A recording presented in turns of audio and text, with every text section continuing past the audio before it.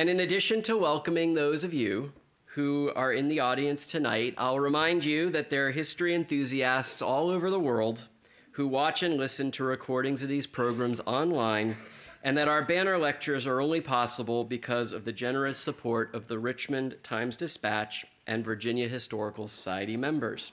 And if you enjoy these programs and are not a member, please consider supporting them by joining the Historical Society.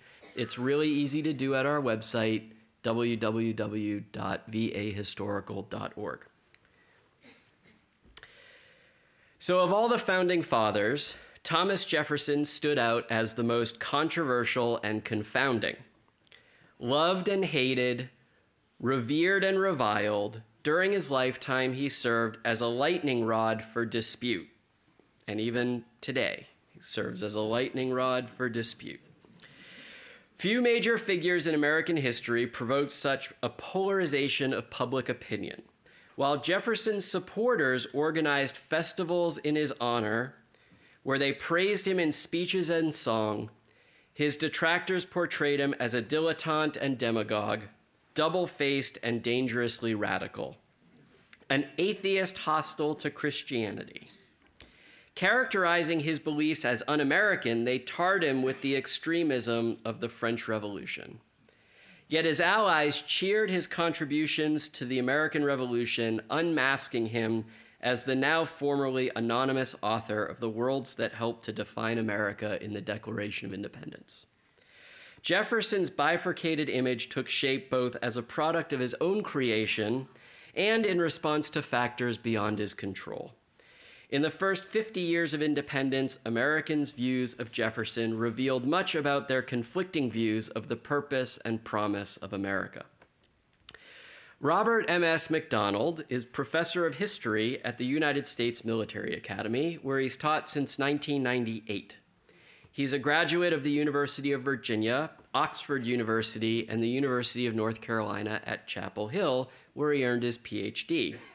A specialist on Thomas Jefferson and the early republic, he's published several journal articles and other essays, and is the author and editor of several books on Jefferson, including Thomas Jefferson's Military Academy, Founding West Point, Light and Liberty, Thomas Jefferson and the Power of Knowledge, and Confounding Father, Thomas Jefferson's Image in His Own Time, copies of which he'll be happy to sign for you after the lecture.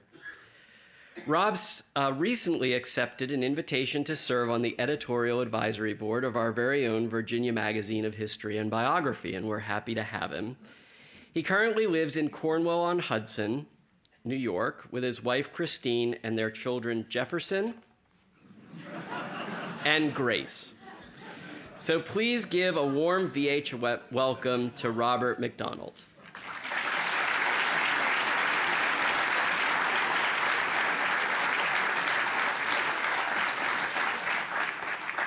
Well, thank you all so much for coming and being here tonight. Thank you, Andy, for your wonderful introduction. Although I do have to say he's blown my cover somewhat. I would like to stand before you as the objective historian without a dog in this fight. But I will have to admit that I do have a warm feeling for Thomas Jefferson.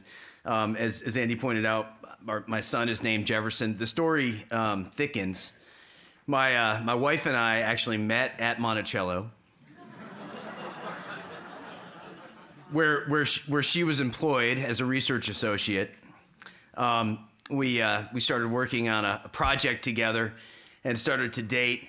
And I decided that I wanted to propose marriage on Jefferson's birthday, which is April 13th.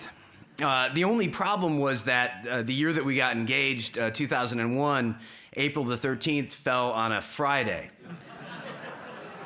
And I'm not a particularly superstitious person, but I thought maybe that was not a good gamble to take. So I proposed marriage on Saturday, April the 14th, but the following year, on Saturday, April the 13th, 2002, we did get married. And a couple years after that, our son was born, and as you know, we named him Jefferson. And then 2 years and 1 week after that, our daughter was born, and we came this close to naming her after Jefferson's best friend, Madison. But we thought, even for us, that was a bit much. So we named our daughter Grace. Well, anyway, it really is great to be at the Virginia Historical Society, and I want to thank you again for being here. I want to apologize that you have had to stare at the cover of this book, and I want to make it very clear to all of you that there is absolutely nothing wrong with your vision. It is blurry by design, and I have to admit that when I first saw it, I was a little bit taken aback myself. I thought that perhaps there was a printer's error. Perhaps there was a glitch in the transmission of the file. But then as it became clear to me that this was in fact the intention of the person who designed the book cover, I began to really appreciate her work. What she's trying to communicate is the fact that Americans during Jefferson's lifetime had sort of collective double vision as far as Thomas Jefferson. Some people thought that Thomas Jefferson was fantastic. They thought that with Thomas Jefferson, forget the glass being more than half full, the glass was overflowing. Other people, however, thought that the glass was entirely empty. And I have to say that in researching this book, and I worked on this book for a long time. It's almost embarrassing how long I've been working on it. If you buy a copy, you'll see in the acknowledgments that I mentioned that I've been working on the book for a long time. I've been not working on it for even longer. That sort of explains why it took so long. But during that period of time, I really did learn a lot. And it helped me to appreciate not only why people thought so highly of Thomas Jefferson during his lifetime, but also why Jefferson had so many detractors, why Jefferson was, in many respects, a controversial figure and a real lightning rod for all sorts of different arguments about America and its place in the world. When you think about Thomas Jefferson, you could see him in the way that his allies saw him, that his friends saw him, that his admirers saw him. John Beckley of Pennsylvania was one of Jefferson's chief political allies. He described Jefferson as the adorer of our God and the friend and benefactor of the whole human race.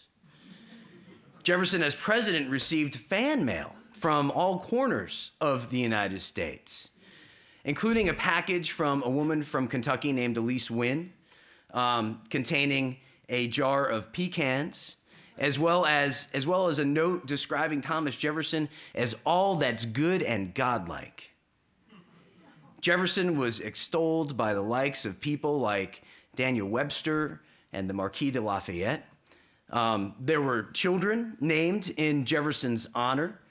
Shortly after his inauguration, in fact, in Newport, Rhode Island, there was a Jeffersonian festival, and one couple held aloft their newborn twins, one of whom was named Thomas Jefferson. The other one, perhaps to his later chagrin, was named Aaron Burr. But then there's the other side of Thomas Jefferson. There are the detractors. There are the people who, for various reasons, saw Thomas Jefferson as someone who not only wasn't a good American, but someone who was, in many respects, in their eyes, fundamentally un-American. They saw him less as a chief actor in the American Revolution, but because he spent time as our ambassador to France in the opening days of the French Revolution. They saw him as a French revolutionary. They saw him as an individual who ascribed to all of the excesses of the French Revolution. I mean, to his credit, we have to say that Jefferson was there, right as people were coming up with slogans like liberty and fraternity and equality. It was only after he left that people came up with slogans like chop off their heads. But the radicalism of the French Revolution is something that very much struck fear into the hearts of many of Jefferson's opponents. In the 1790s, for example, the political discord within the United States reached a fever pitch. The president of Yale, a man named Timothy Dwight, gave a sermon where he predicted that if Thomas Jefferson were ever to become president, the Bible would be cast into a bonfire, and our children would be wheedled or terrified into singing heretical hymns. And, Dwight added, all of our wives and daughters will be made the victims of legal prostitution. You have people describing Thomas Jefferson as a coward. You have people describing Thomas Jefferson as an atheist. You have people describing Thomas Jefferson as an anarchist. You have none other than Martha Washington herself, in the final years of her life, describing Thomas Jefferson as one of the most detestable of mankind. Now, in researching this book, as I mentioned, I spent a lot of time learning a lot of things, and I'd love to tell you about all of them. Unfortunately, you don't have more than 20 years to spend with me tonight. So I have to keep my list somewhat brief. But one of the first things that I discovered about Thomas Jefferson that to me was in some ways the most exciting and the most surprising is the thing that we all think we know about Thomas Jefferson. The thing that you would hope all school children would know about Thomas Jefferson was for a good 20 years unknown about Thomas Jefferson. And I'm referring, of course, to Thomas Jefferson's authorship of the Declaration of Independence. Thomas Jefferson, of course, was a 33-year-old delegate from Virginia at the Continental Congress. He had performed capably on several different committees. He had gained a certain degree of renown among elite circles in America as the author of the 1774 Summary View of the Rights of British America. He was well thought of by his peers at the Continental Congress. But other than being 6 feet tall and a man with red hair, there was really nothing about Thomas Jefferson that to any of the members of the public in Philadelphia, there was nothing about him that would have stood out. He was a pretty obscure figure. And yet, Jefferson was selected to be among the 5-member committee that was tasked with drafting the Declaration of Independence. And we know the basic story. Jefferson was on this committee with the man who was known to all, the man who was perhaps at that point the most famous American, Benjamin Franklin of Pennsylvania. He was on the committee, of course, with one of the strongest proponents of the cause of independence, John Adams of Massachusetts. He served alongside Roger Sherman of Connecticut, as well as Robert Livingston of New York. To Jefferson, it seemed pretty clear who should draft the Declaration of Independence. It should be John Adams, and Jefferson said as much to John Adams. But according to Thomas Jefferson, Adams's response was emphatic. Adams said, "Oh no, it should be you." And Jefferson said, "Why? Why me?" And Adams said, "I'll give you 3 reasons. Reason number 1, you are a Virginian, and a Virginian ought to be at the head of this business." You see, Adams understood that because the war for independence had begun in Massachusetts, because, of course, it was Massachusetts where the British had first deployed troops, because it was Massachusetts where, in response to the Boston Tea Party, the British had targeted the colony of Massachusetts with what had come to be known as the Intolerable Acts. Because in Massachusetts, that was where the British had sent their soldiers out through Lexington to Concord. It was in Massachusetts that you had the Battle of Bunker Hill. It was in Massachusetts that you saw the blood of Americans spilled. It was in Massachusetts that people from the Bay Colony had rallied to the fight, joined by other New Englanders. If this Continental Congress was going to be truly continental, we needed to bring on board people from other colonies. And it was important to bring on board the delegates from the southern colonies. And what better way to do that than to make Thomas Jefferson the person who was responsible for the Declaration? So that was reason number 1. Reason number 2, according to John Adams, he said, "I, John Adams, am obnoxious, suspected, and unpopular, and you are very much otherwise." Now, Adams perhaps said that because in some ways maybe he was kind of obnoxious. In some ways, he was suspected because, of course, as a delegate from Massachusetts, his colony, soon to be a state, had much to gain if the other colonies should declare themselves independent states and join with Massachusetts.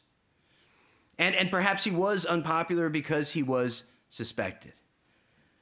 The fact that Adams says things like that, though, I hope it makes him popular with us. I just love the self-deprecation and the humility. Adams then said, speaking of humility, reason number 3, you can write 10 times better than I can. So Thomas Jefferson picked up his pen and he drafted the Declaration. He later would say that he didn't aim for anything original as far as wording or sentiment, that really what he wanted to do was capture the American mind, right? And to express the American mind in a tone and tenor fitting for the occasion. When finally the Declaration of Independence was ratified by the Continental Congress on July 4th, 1776, when finally it was printed in newspapers, Thomas Jefferson's name was not attached to it. There were only 2 names attached to the Declaration of Independence originally, that of the President, John Hancock, and that of the Secretary of Congress, Charles Thompson. And of course, we know that the signing of the Declaration did not occur until several weeks later, in August of 1776. And then Thomas Jefferson just, attached his name to the document alongside all the other delegates of the Continental Congress. So there was really nothing that alerted the public to the fact that Jefferson made this contribution.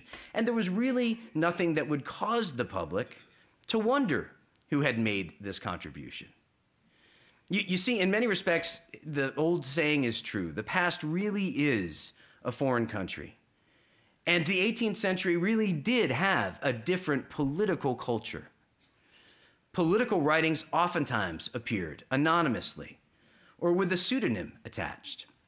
When you think about it, Benjamin Franklin, for example, wrote under a number of fictive identities. He was Silence Dogood. He was Poor Richard. He was Richard Saunders. The trio of Hamilton and Madison and Jay authored the Federalist Papers as Publius. Hamilton himself and that's interesting, right? Hamilton and Madison and Jay authored the Federalist Papers as Publius. They assumed one identity to try to bring coherence and cohesiveness to their project. In the 1790s, when Hamilton was arguing against Thomas Jefferson and the Jeffersonian Republicans, Hamilton would write using multiple different pseudonyms to try to create the sense that there were many people opposing Thomas Jefferson and that there was a great degree of consensus among them. So pseudonyms were very common. Writing things anonymously was very common. In fact, one of the things that made possible the Declaration of Independence, one of the things that prepared the American mind to accept independence, was Tom Paine's Common Sense. The only thing is, when it appeared in January of 1776, nobody knew that it was Tom Paine's Common Sense because it appeared without his name on the cover. In the second edition of Common Sense, Paine addressed the question of who the author of this production is. And he said that his identity was wholly unnecessary to the public. It wasn't necessary for the public to know who wrote Common Sense, because the object for attention is the doctrine itself and not the man.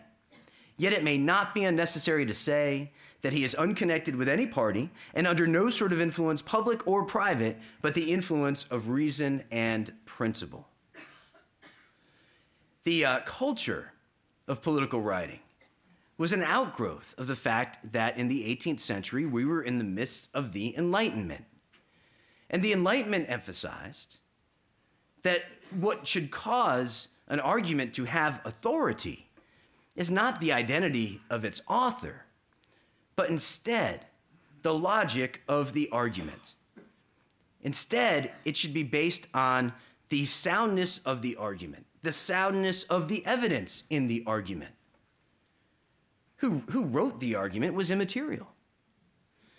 Now, we live in a very different world. I bet that if any of you tried to write a letter to the editor of your local newspaper, for example, and asked that your name be withheld, that would probably be in violation of your local newspaper's letters to the editor policy. Nowadays, people think, if you don't have the courage to stand behind your argument and attach your name to it, then what good could the argument be? But there was a very different view in the 18th century. So it's not surprising that no one really asked, who was the person who put pen to paper and drafted the Declaration? We know, too, that the fact that Jefferson's name wasn't connected with the Declaration served maybe more than just the function of conforming with 18th century political culture.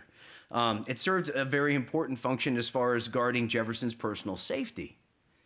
It was Benjamin Franklin who famously said to all the other delegates of the Continental Congress, as they all went up to sign the document, Franklin supposedly said, "We must all hang together, or most assuredly, we will all hang separately." I mean, this was an act of treason. What would Jefferson gain by attaching his name?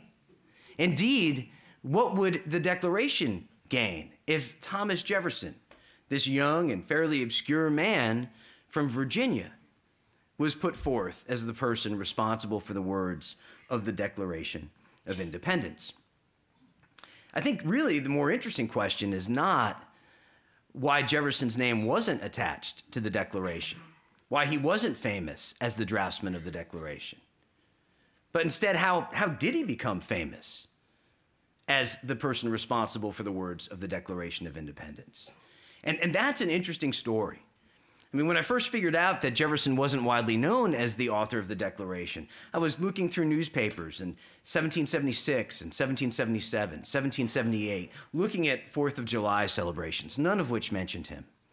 No one was mentioning him in 1780 or 81 or 82. Finally, in 1783, there was one sermon delivered in Connecticut by the predecessor of Yale President Timothy Dwight, a man named Ezra Stiles.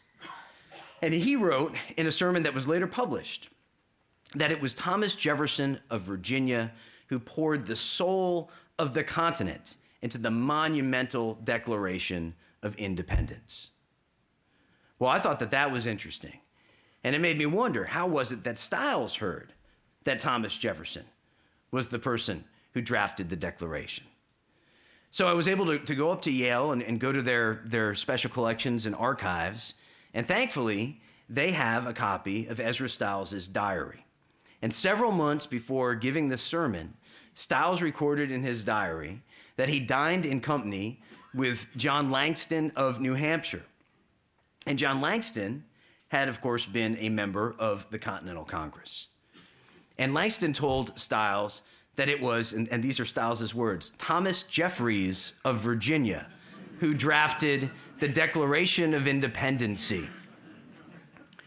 So this is what happens when you hear things transmitted by word of mouth.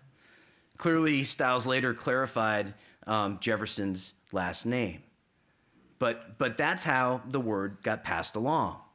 And it's interesting. We know that Langston himself is not a first-hand source because he was not a member of the Continental Congress in the summer of 1776. He arrived a couple of months later.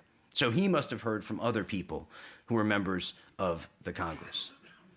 Now, Stiles' announcement was a significant one because it was the first one, but it didn't really seem to sink in. You don't see a flurry of mentions of Thomas Jefferson's connection to the Declaration in the years following 1783. I found one in 1784 in a Boston newspaper as Jefferson was preparing to embark for France as a diplomat there. It mentioned in passing that Jefferson was the person who penned the Declaration of Independence. But then if you look at celebrations of the 4th of July in the remainder of the 1780s and even into the 1790s, Thomas Jefferson remains utterly obscure as the author of the Declaration of Independence. And indeed, and maybe ironically, what makes Jefferson eventually famous as the person who is connected with the Declaration of Independence is not the Declaration, but instead the Constitution. Because the Constitution, which Jefferson, of course, wasn't present, to be a part of the debating of or the ratification of. He was our ambassador to France by this point. But the Constitution, which made possible the government that went into effect with the inauguration of George Washington as president and John Adams as vice president, and Thomas Jefferson, now as America's first Secretary of State, and Alexander Hamilton as America's first Secretary of the Treasury, The Constitution was something that almost before the ink was dry on the document, people started to disagree about what it actually meant, how it actually should be interpreted. And very quickly, there were two political factions that emerged. On one side, there was the faction that was led by Alexander Hamilton. Hamilton, of course, the Secretary of the Treasury, wanted to interpret the Constitution broadly. He thought that the whole point of the Constitution was to expand the powers of the central government because those of the Articles of Confederation had proven inadequate. Then again, you have people opposing this interpretation of the Constitution, this notion that it has broad powers. The leader of that group was James Madison. Madison himself, the father of the Constitution, believed that the Constitution should be strictly interpreted, that when it said that the national government could do something, the national government could do something. But when it didn't say that the national government could do something, that power should be reserved for the states or for the people, as the language of the Bill of Rights would soon clarify. Hamilton, of course, was a political ninja in many respects. And he was very good at the art of political branding. He quickly claimed for his faction the label of Federalists. Now, in the 1780s, during the period when the Constitution was being debated and ratified by the states, the Federalists were the people who supported ratification of the Constitution. The Federalists included not only Hamilton, but also people like James Madison, the father of the Constitution. They included people, too, like Thomas Jefferson. Jefferson supported the ratification of the Constitution, didn't think it was perfect. He had a few gripes with it. He thought that the president should not be perpetually reelectable. He thought that there should be a Bill of Rights attached. Eventually, his concerns would be addressed. But Jefferson was happy to see the Constitution ratified. It's fair to call him a Federalist in the 1780s. But by labeling his faction as the Federalists, Hamilton is implying that those who oppose him are not strict interpreters of the Constitution. He's implying that those who oppose him are opponents of the Constitution. He's implying that James Madison, who is initially recognized as the leader of this faction, that James Madison, the father of the Constitution, is an anti-Federalist. Meanwhile, of course, Madison and Jefferson, too, engaged in their own branding effort. They decided to call their own faction the Republicans. And in the 18th century, if you were not a Republican, then what must you be? A monarchist. So they were suggesting that Hamilton, as well as John Adams, that Adams and Hamilton and other members of their faction were actually monarchists at heart, that they were counter-revolutionaries, that they wanted to, here in America, reinstate a government that mirrored that of Great Britain.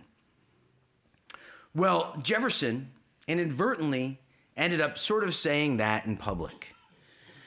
Over in France, Thomas Jefferson's friend, Tom Paine, and Paine was an interesting character. I mean, he's here in America for the American Revolution. He writes Common Sense. Later on, he writes The Crisis. The American Revolution comes to a conclusion. And then he goes to France, right? Because he doesn't want to miss out on the French Revolution. He's almost like one of these guys in a van in the Midwest who chases tornadoes around. And Paine in France writes a book called The Rights of Man.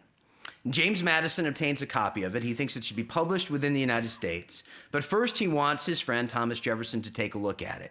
And he asks Jefferson then to submit the copy to an American publisher. So Jefferson reads through The Rights of Man, and he likes it. He thinks that by and large it's a pretty good book. And when he transmits the volume by mail to the publisher, Jefferson figures, well, he has to have some sort of cover letter, right, to explain how he had this book in the first place, who handed it to him, and what the intention of James Madison was. And to take a little bit of the dryness off of the note, as Jefferson said, he wrote that, it's about time that finally the standard of common sense can be raised against the heresies that have been propped up amongst us. And the heresies that have cropped up amongst us, when the publisher saw that line, he thought he knew what Jefferson was referring to. He thought that Jefferson was referring to John Adams's recent work, The Discourses on Davila, critics of which said was a treatise that was monarchical in its sentiments. And this publisher, of course, wanting to sell as many copies as possible, without Jefferson's permission, used Jefferson's comments as what we would nowadays call a blurb for the American edition of The Rights of Man. Right on the title page appeared Jefferson's quote.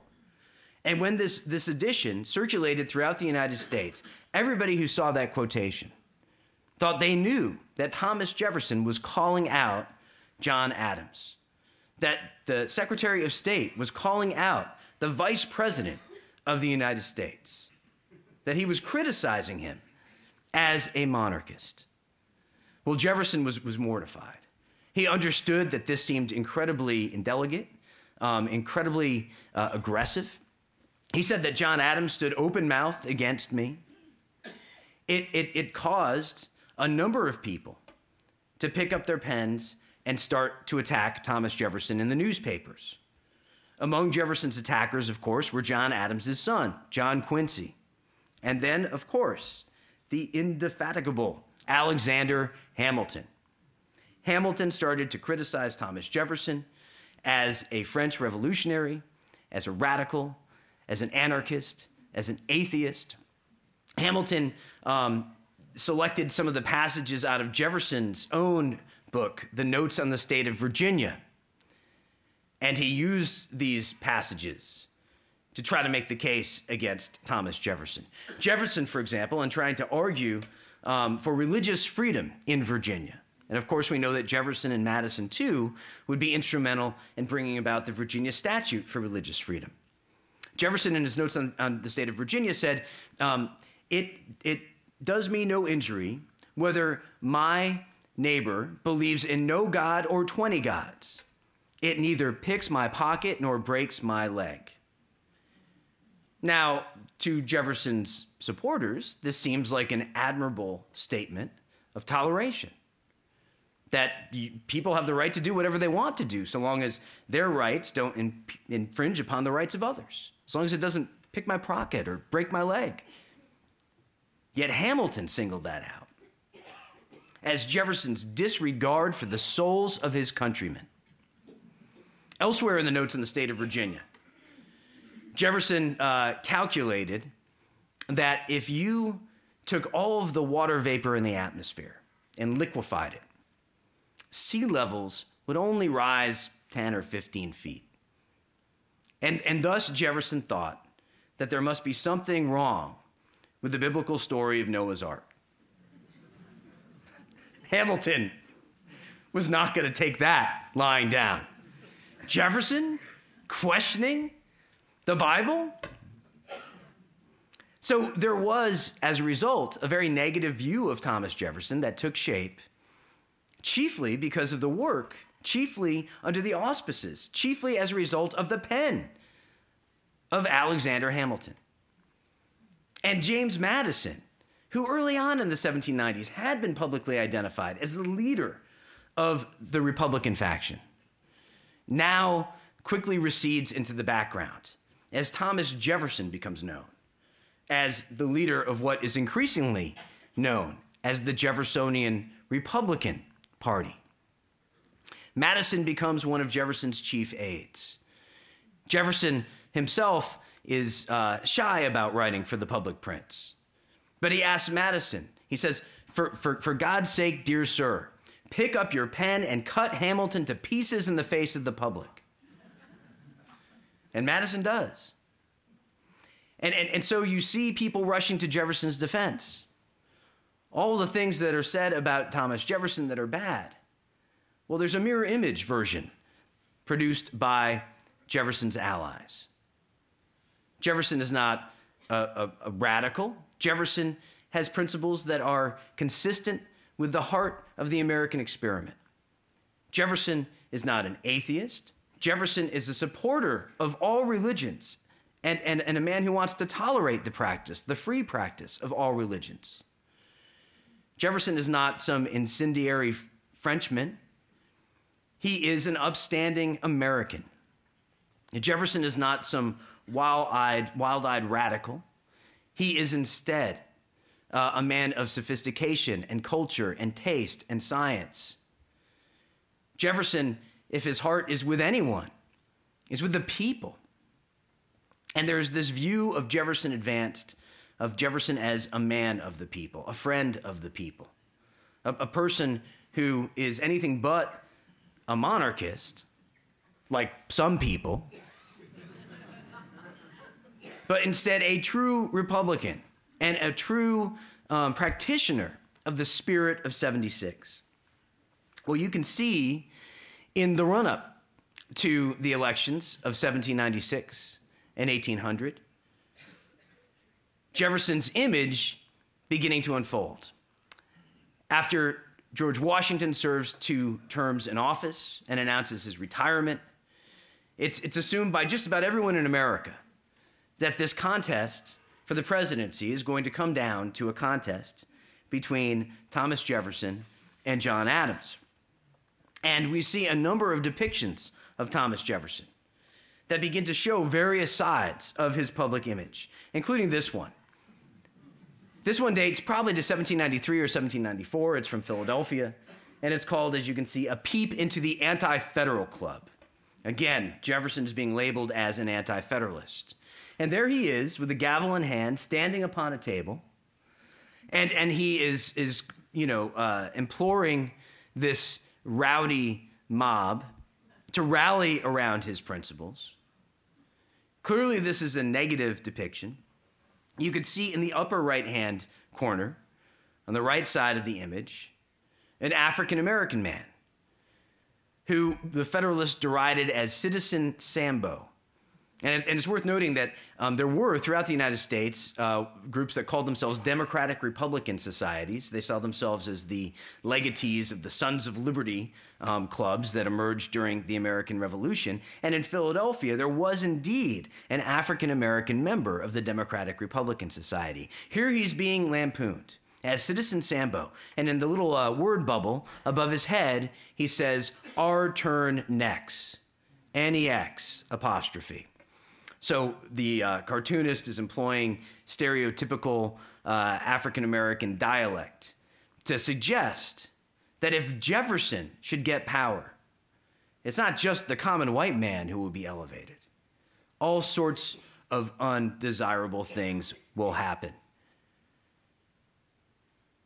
And when you think about who supports Jefferson, when you think about who cheers Jefferson on, it's not just this motley assemblage. Look at the bottom left side of the image. That is the devil himself. So if you support Thomas Jefferson, you support Satan. There's not much nuance here. There's not much nuance here either. This is a later cartoon, and this time Jefferson is not being supported by the devil. In this cartoon, in this depiction, Thomas Jefferson is the devil. And Thomas Jefferson is helping Tom Paine pull down the pillar of the federal government that was erected under the administration of George Washington and John Adams. We have a subsequent cartoon in the run-up to the election of 1800. Here, Thomas Jefferson is trying to burn on an altar to Gallic despotism, an altar of French despotism, the Constitution of the United States of America. The flames are being kindled by a number of incendiary tracts, including the Philadelphia Aurora, the chief Jeffersonian Republican newspaper. We see Jefferson dropping from his right hand a letter that he has written to a man named Philip Mazzei. A little backstory about Jefferson and Philip Mazzei. Philip Mazzei was an Italian individual who bought a farm in Albemarle County, adjacent to Thomas Jefferson's Monticello, When Mazzei returned back to Italy, he asked Jefferson to look after his farm and communicate with him periodically about the financial transactions of the farm, and this Jefferson did. And in 1796, to take a bit of the dryness off the note, Jefferson, you think he would learn his lesson by this point, wrote some political gossip to Philip Mazzei. He described the situation around him in the final days of the Washington administration.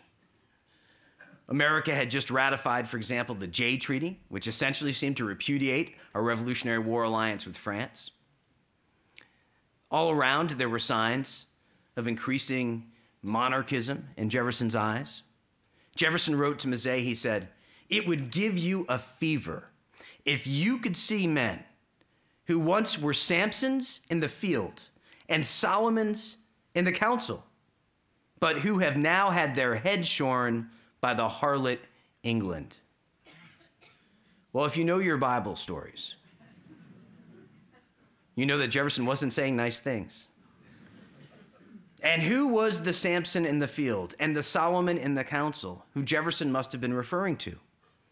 Who else could it be other than President Washington himself? So this is a juicy letter. And Mazzei received it in Italy, and he agreed, this is a juicy letter. He translated it from the English. He had it published. It was picked up by a French newspaper, translated into French, and it was published. It was seen by a British newspaper, translated back into English, and it was published.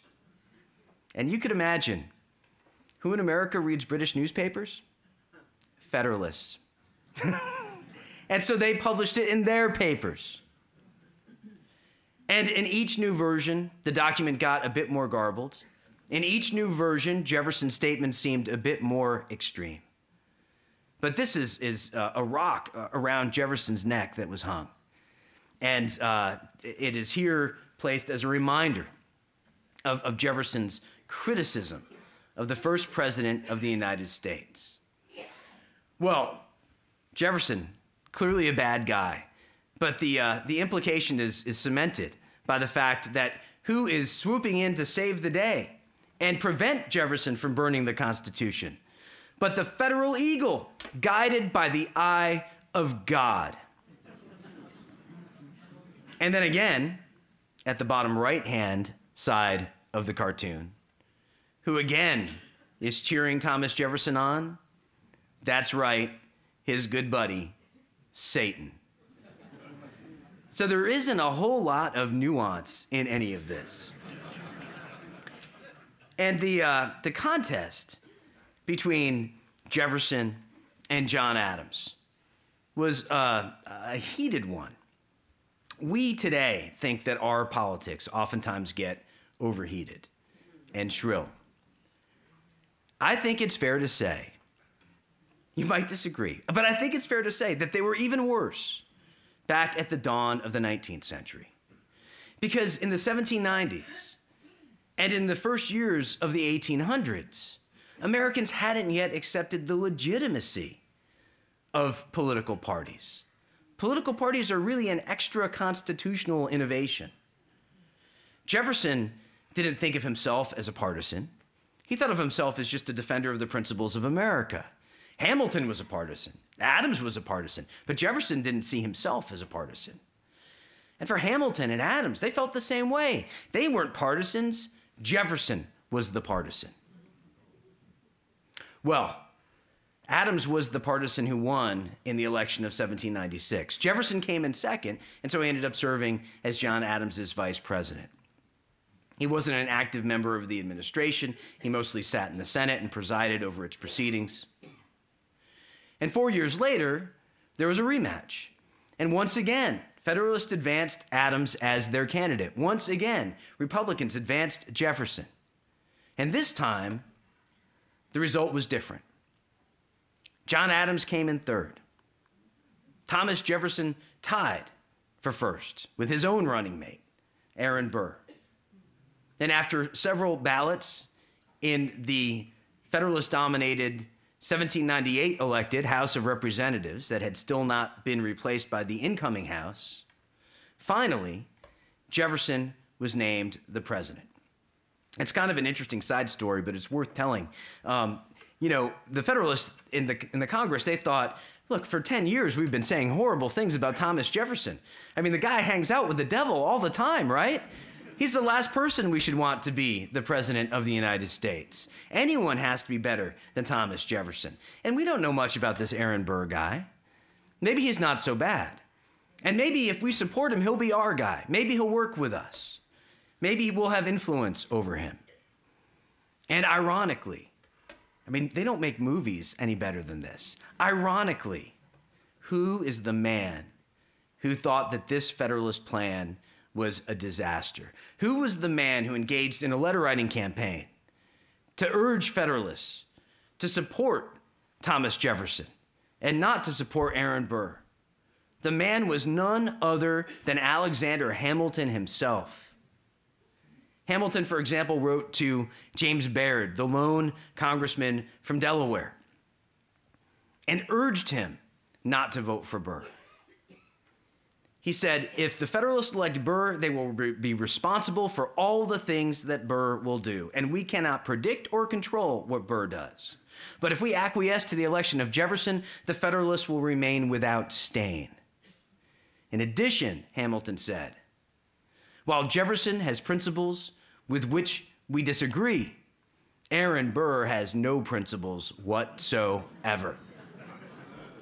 And as a result, Jefferson became the president. And as president, and this is really one of the second things that I learned about Jefferson. I mean, the first is that no one really knew that he was the author of the Declaration of Independence until the 1790s, until especially the election of 1796. With all these Federalists saying that Thomas Jefferson is somehow anti-American, what better response for the Republicans to make? You say he's anti-American? Excuse us, but Thomas Jefferson is the author of the Declaration that defined America. Thomas Jefferson is author of America's birth certificate. Thomas Jefferson is author of America's statement of purpose. How could anyone be more American than Thomas Jefferson? So increasingly, Jefferson is becoming known and connected with the Declaration. And the second thing that I discovered was that Jefferson really was happy to see this. Jefferson very much cared about his public image. He was very much concerned what others were saying about him. We know this for a number of different reasons, including the fact that Thomas Jefferson kept a number of scrapbooks of newspaper clippings about him. I mentioned that I started working on a project with Christine before we started dating. Well, this was the project. I found in the Special Collections Library at the University of Virginia 4 volumes of scrapbooks that had been attributed to Thomas Jefferson's granddaughters.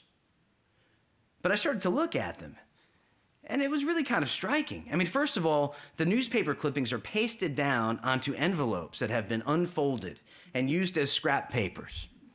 The envelopes are addressed to Thomas Jefferson at Monticello and Thomas Jefferson in Washington, D.C. And they're addressed also to James Madison and Albert Gallatin, Jefferson's Secretary of State and Secretary of Treasury. And of course, Jefferson had access to their correspondence. There are articles that have notations that appear to be in the handwriting of Thomas Jefferson. The articles are about Thomas Jefferson, by and large. There are some that perhaps had an emotional relevance for Thomas Jefferson. In one volume, we have a number of poems. And while the poems don't necessarily have political connotations, you could connect them to Thomas Jefferson's life. There's one called Scenes of My Youth. And it's essentially about 2 young men, including one who dies young. And on the page on which is pasted Scenes of My Youth appears this oak leaf. And we know that, according to Jefferson, when he was a young boy living down at Shadwell, he and his best friend would climb the mountain that would someday become Monticello. And they would sit under this oak tree. And that one day they made a promise that whoever should survive would bury the first to die under the shade of this tree. And that was the origin of the Monticello Cemetery. In other scrapbooks, we see depictions of 4th of July celebrations, toasts made in honor of Thomas Jefferson, poems and songs in honor of Thomas Jefferson. There are a few critical anti-Jefferson pieces, almost to provide some sort of context. But by and large, the preference is for positive portrayals of Thomas Jefferson. And when you think about it, right, in a time before we had a Gallup survey, what better way to keep track of the pulse of public opinion? And so Thomas Jefferson was very much concerned with how people regarded him. We also can see that Thomas Jefferson, throughout his presidency, is going, like all presidents, to endure both low points and experience the exhilaration of high points. High points like the purchase of Louisiana, which saw the doubling of the nation's size. High points like paying down 1/3 of the national debt. But we also see low points. We see Jefferson's agonizing efforts to avoid foreign war. His work through the controversial embargo to keep American commerce out of danger. We see Thomas Jefferson retiring from office and commemorating the pleasure of retirement through the poems that he pastes into his scrapbooks. One of Jefferson's good friends was the wife of the editor of the Jeffersonian Republican newspaper, the National Intelligencer, a woman named Margaret Baird Smith. And according to her memoirs, at the inauguration of James Madison, at the reception that occurred immediately afterwards, she saw Thomas Jefferson. He was standing there sort of with a smile on his face. And she said, "You look like a man much relieved." And he said, yes, ma'am, I am. And I am much happier than my friend. All right? In other words, now it's James Madison's problem. And I get to move on. I get to go back home. I get to go back to my farm and my family and my books and the pleasures of retirement. And when we think about Jefferson's retirement, when we think about the projects of his retirement, we think, of course, about Jefferson's founding of the University of Virginia, a school where he hoped to put a stamp upon the leaders of successive generations, a school that he designed, a school where he selected books for the library, a school where he hired the original faculty, a school where he hoped forever and ever he could be quoted freely.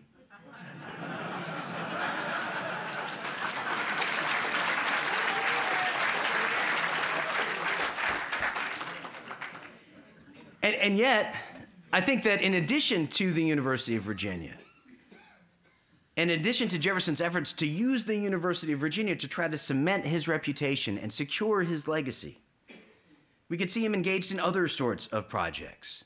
Some of you might not know that before Jefferson established the University of Virginia, he was the founder of another important school, including, the school that would commission Thomas Sully to paint this full-length portrait. The school I'm referring to is not my alma mater, it's my employer. It's the United States Military Academy, which Jefferson called for and established in 1802 in recognition of his status as the Military Academy's founder. The cadets and the faculty of the academy hired Thomas Sully to paint this portrait of Thomas Jefferson that would be displayed at West Point.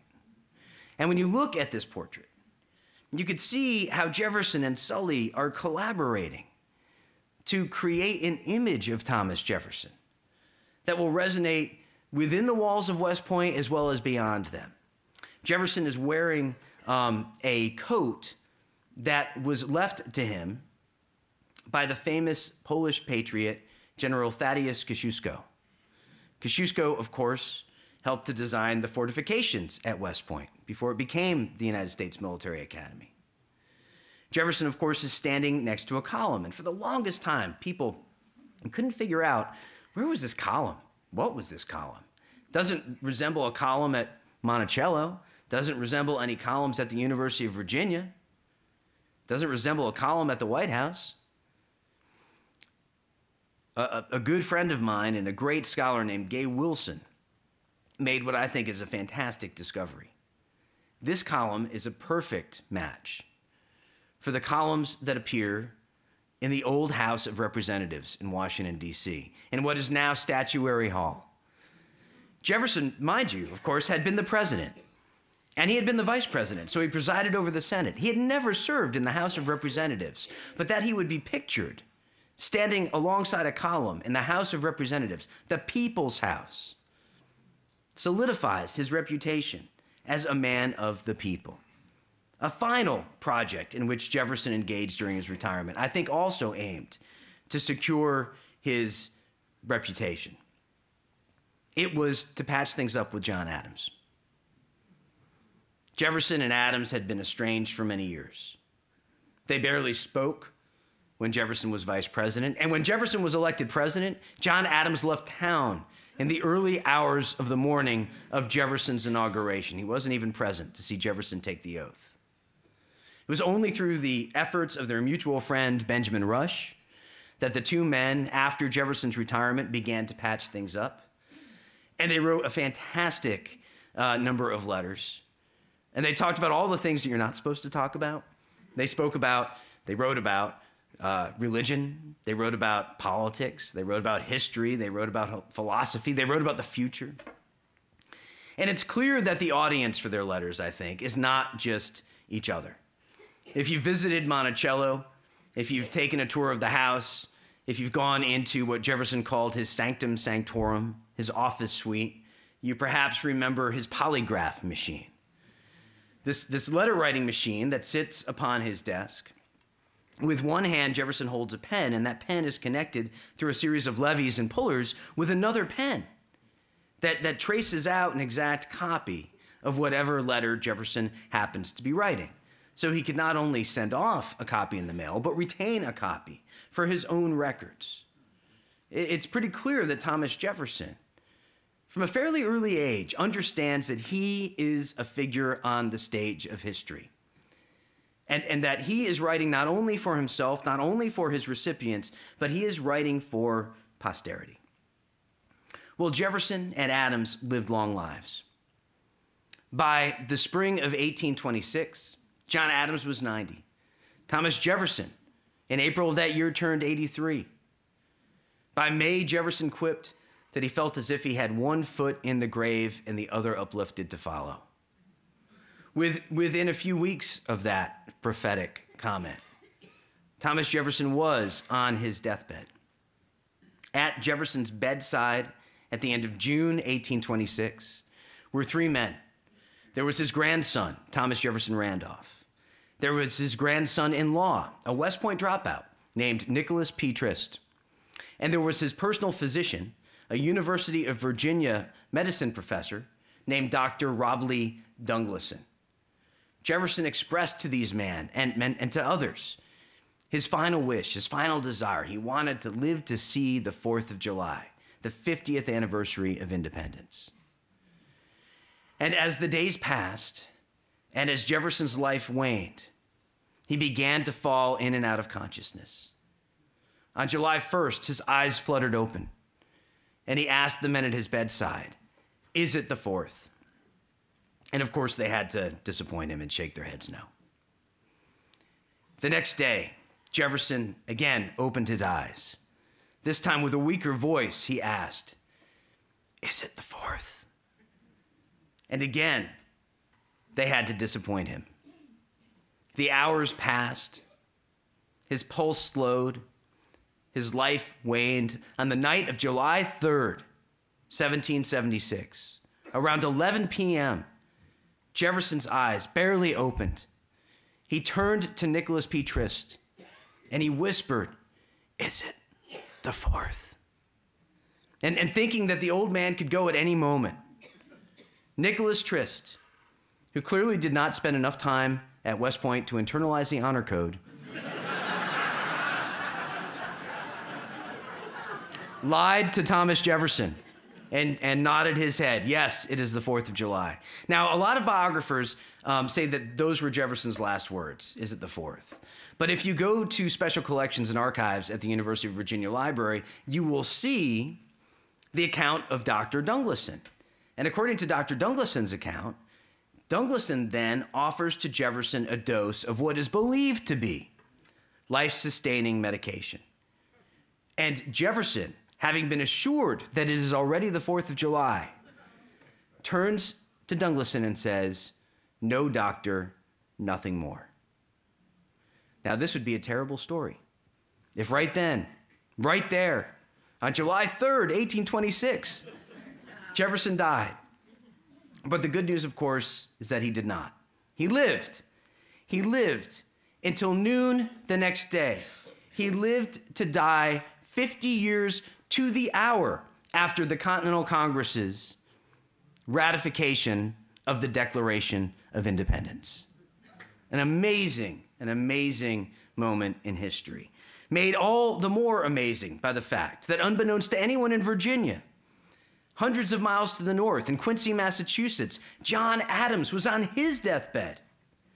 That he died around 5 p.m. when the Declaration was first publicly proclaimed.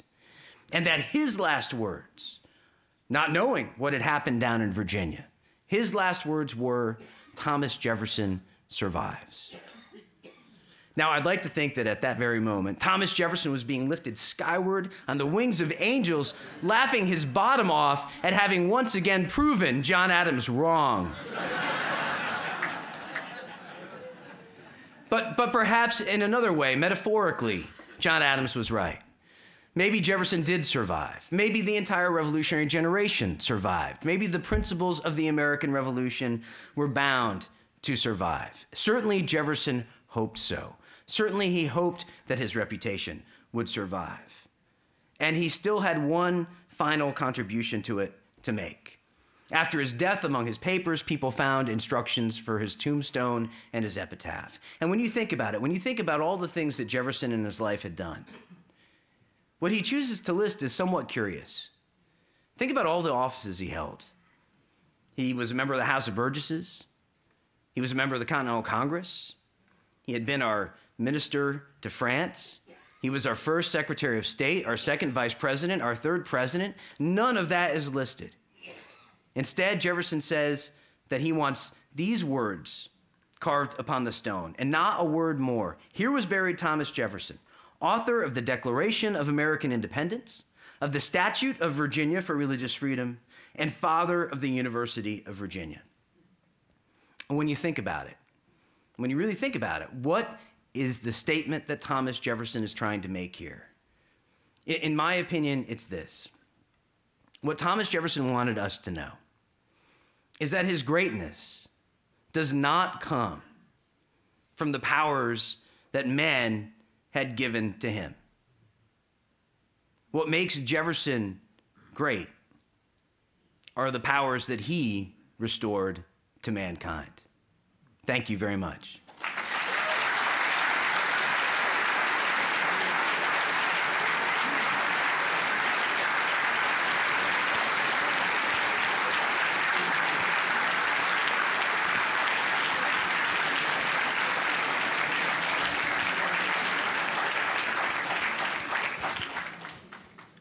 So we have time for a few questions. Is that Yes, Professor, an engaging, informative talk about a complex character. You spoke frequently of his writings and his collection, part of which is upstairs. What in one of your cartoons showed him with a gavel, with a motley crew around him. What can you tell us about Jefferson, an accomplished politician, as a public speaker? Oh, he was terrible. He was terrible, and I think he was well aware of that. There wasn't a lot of when we think about how political culture was different then than it is now. Fortunately for Thomas Jefferson, politicians, first of all, they hated that term, statesmen, right? There weren't many occasions for them to address crowds. if you were standing for office, you would never run for office. If people had put forth your name, you would sort of sit back and let others do or say what they would. You would certainly not make speeches. You would certainly not make promises. To say, if you vote for me, I'll do this for you, was considered the height of corruption, it was. Really, the first time Jefferson could express himself directly to the American people was his inaugural address. And, of course, he delivered that in what people who were present described as hushed tones. They said that his voice barely carried beyond the first couple of rows of the people assembled, in the House of Representatives chamber. Now, Jefferson understood this, though, and he provided Samuel Harrison Smith, the editor of the National Intelligencer, with the text of his speech. So by the time the speech was over, there were already printed copies, and it already appeared, in the National Intelligencer newspaper. So Jefferson was aware of his shortcomings as a public speaker, but he also had figured out ways to overcome them. Hi, I'm curious about the fact that Jefferson served in Washington's first cabinet, and Washington spoke against political parties, yet Jefferson is recognized as a leading member of the first party division in our country. Can you speak a little bit about Jefferson's relationship with Washington along those lines? Sure. I mean, I think the partisanship clearly put a strain upon their relationship. Jefferson thought that Washington was...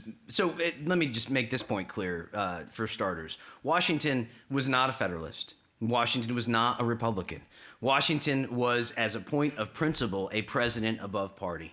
Washington, as you pointed out, disdained the notion of partisanship. Washington thought that partisanship, well, it was just to him unfathomable. It didn't make sense. We might agree with some of our neighbors about foreign policy, but we might disagree with some of those same people about taxes, and we might disagree with some, but agree with others about parks or what have you, right? I mean, why would we always be agreeing with the same people and disagreeing with the same people? To Washington, that just didn't make any sense. And so he was really horrified by the emergence of partisanship, and he thought that it possessed a real potential to lead to the disunion of the United States. Still a fragile and new experiment. Yet Hamilton thought that the fate of America hung in the balance. Jefferson thought that the future of America hung in the balance, and that the other side was moving America off course in a dangerous direction. And both Hamilton and Jefferson, worked hard to try to win over George Washington, who sometimes supported Jefferson, who more than sometimes supported Hamilton. And by the end of Washington's presidency, Jefferson, I think, had become increasingly a persona non grata, which explains why Martha Washington described Jefferson as one of the most detestable of mankind. Jefferson had been sponsoring a new partisan press that was criticizing the Washington administration, that was criticizing Washington himself. So even these old allies, these compatriots, these Virginians, these partners in the American Revolution and the project of independence, even their relationship was put under pretty severe strain. How can you explain how frugal Jefferson was with the people's money, but such a spendthrift with his own? It's a great question. If only all of our presidents could be like that. Jefferson, so on the public side of things, Jefferson thought that our government was doing too much. In fact, I referred to his first inaugural address. The line that everybody seems to want to remember is, "We are all Federalists, we're all Republicans." That's a great line. But what I think is maybe the most signature line is Jefferson's comment. He asked the people in the audience, he says, we have so many advantages. We have a great population. We have amazing and abundant resources. What remains to close the circle of our felicities? One thing more, a wise and frugal government, which shall restrain men from injuring one another, but shall leave them otherwise alone in their own pursuits of industry and improvement, and shall not take from the mouth of labor the bread it has earned. This is the sum of good government. So what Jefferson is saying essentially is that the government should really be kind of minimalist. The government should protect people's rights. But for the most part, the national government could otherwise leave them alone. And so when Jefferson became president, he was the only president who in his inaugural address really promised to do less than his predecessors. And he immediately got to the work of cutting the government. He laid off a number of tax collectors, a feat made possible by the fact that he repealed all internal taxes, including the dreaded whiskey excise tax that led to the Whiskey Rebellion in the 1790s. But this belt tightening, and as well as a booming economy, made it possible for Jefferson to pay down 1/3 of the national debt, even though he had purchased Louisiana for $15 million. So that's a significant accomplishment. However, on the personal side of things, Thomas Jefferson was a farmer. And farmers oftentimes found that their fortunes were connected to factors beyond their control. And things got worse for Thomas Jefferson when his father-in-law passed away, because Jefferson inherited from his father-in-law not only land and slaves, but also debts. And in Virginia at the time, there was a legal doctrine known as entail, which meant that if you inherited land and it had been entailed, you couldn't subdivide that land. You couldn't sell off that land. You had to retain possession of that land. And so Jefferson could never fully discharge those debts, which continued to mount. Of course, Jefferson loved to spend money. Wouldn't it be great if we could all go back in time and go to dinner at Monticello? I don't think he ever received quite so many people at his doorstep, but there are accounts of him entertaining 50 people on a daily basis. All of that food, all of that wine, and then, of course, all of those books. The man had the largest library in the Western Hemisphere. So, I mean, he does have a expensive lifestyle. And when he's retired, sort of the coup de grace is that his son-in-law defaults upon a debt, and Jefferson is left holding the bag. And by the end of his life, he could barely pay the interest on his debts, and he basically dies bankrupt. So it's a very sad story.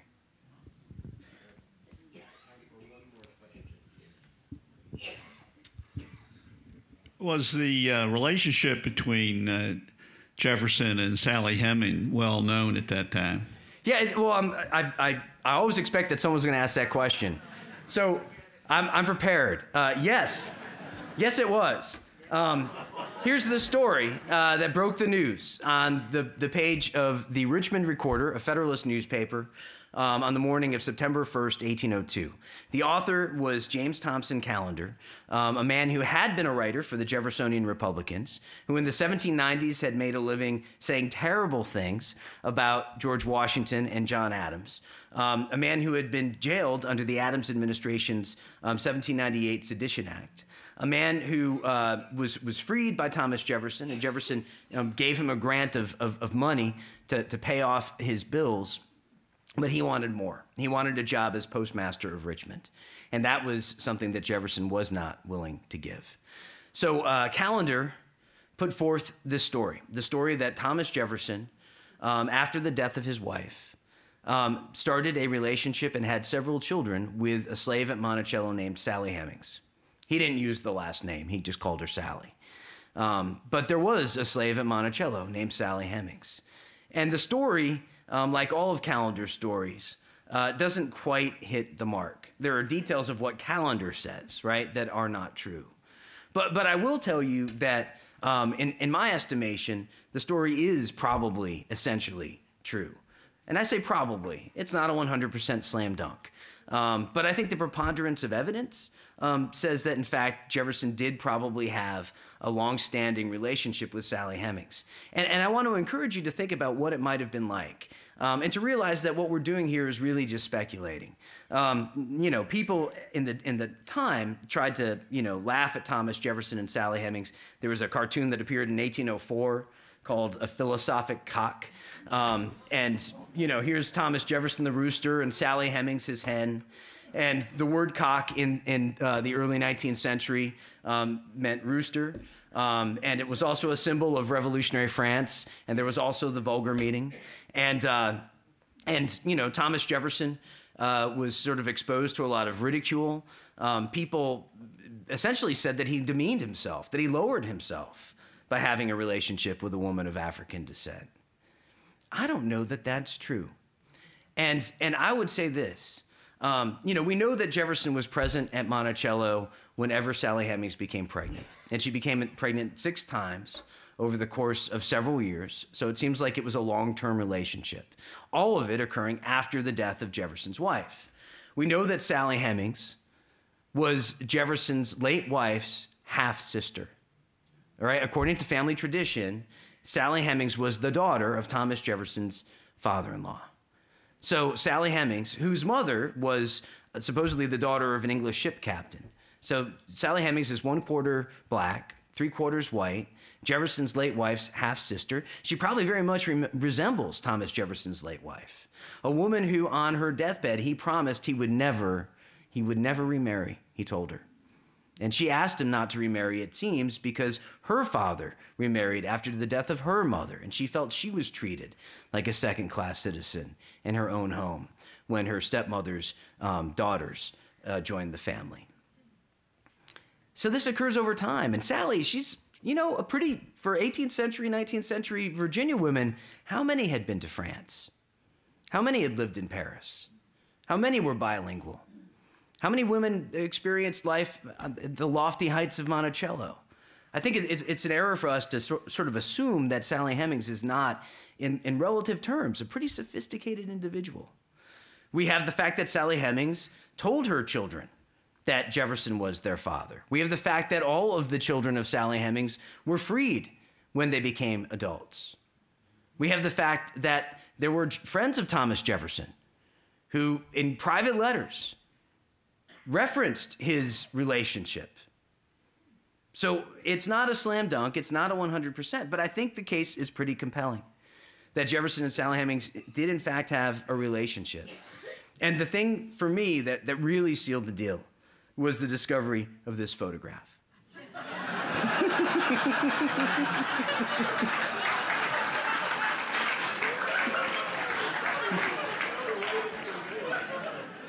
Thank you all very much.